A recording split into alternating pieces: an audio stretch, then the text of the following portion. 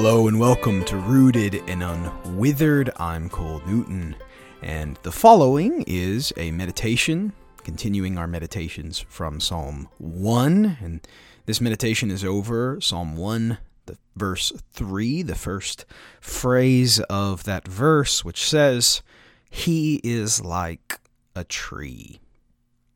Moving into verse 3, the psalmist continues his description of the blessed man, the one who is favored by God, with this simple comparison.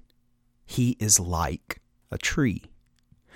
While the psalm will elucidate further on this figure of speech, it is worth pausing here to consider why the imagery of a tree is so fitting.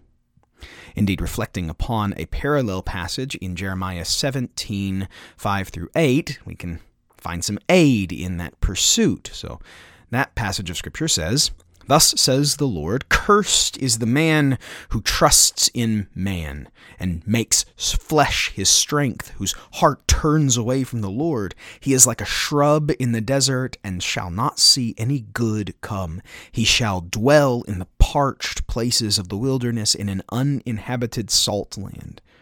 Blessed is the man who trusts in the Lord, whose trust is in the Lord. He is like a tree planted by water that sends out its roots by the stream and does not fear when heat comes, for its leaves remain green, and is not anxious in the year of drought, for it does not cease to bear fruit." Now, the similarities between those verses and Psalm 1 are evident. Of course, Psalm 1 speaks of the wicked rather than the cursed, but both apply to the same category of persons. The wicked are under the curse of God, and those who are cursed by God have incurred his judgment through their wickedness. Also, while Psalm 1 does not explicitly state that the blessed man trusts in the Lord, that is certainly the implication of verses 1 and 2. Delighting and meditating upon God's law rather than following the counsel of the wicked is displaying through actions trust in God rather than in men. And the contrast between a tree and a shrub is a significant one. In comparison to a tree, a shrub is small and weak. Jesus used a similar image when he rhetorically asked people about John the Baptist after learning of his arrest, when he said in Matthew 11:7, "What did you go out into the wilderness to see? A reed shaken by the wind?" His point being that John was anything but a reed swayed by every wind around him. Instead, John was like a tree. He was firmly planted in his resolve to serve the Lord, and even imprisonment and the threat of death could not dissuade him. And we could say the same of all martyrs for Christ.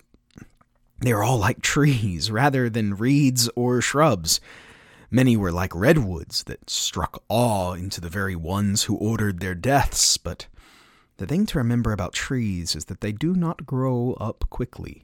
A shrub can be grown fully in a relatively short time, but a tree's growth must be measured in years. And we're the same. A steadfast, tree-like faith in Christ takes time to develop. The extraordinary resolve of brothers and sisters in the face of persecution and death is grown through day-to-day faithfulness to delight and meditate upon God's Word. There's a common saying that the best time to plant a tree is 20 years ago, but the second best time is now. Well, that applies to us as well. Root yourself in the forest of God's kingdom today by giving your time and your trust to God's holy word. Thank you so much for listening. For more resources for knowing and loving God's word, please visit bcnewton.co. And until next time, grace and peace.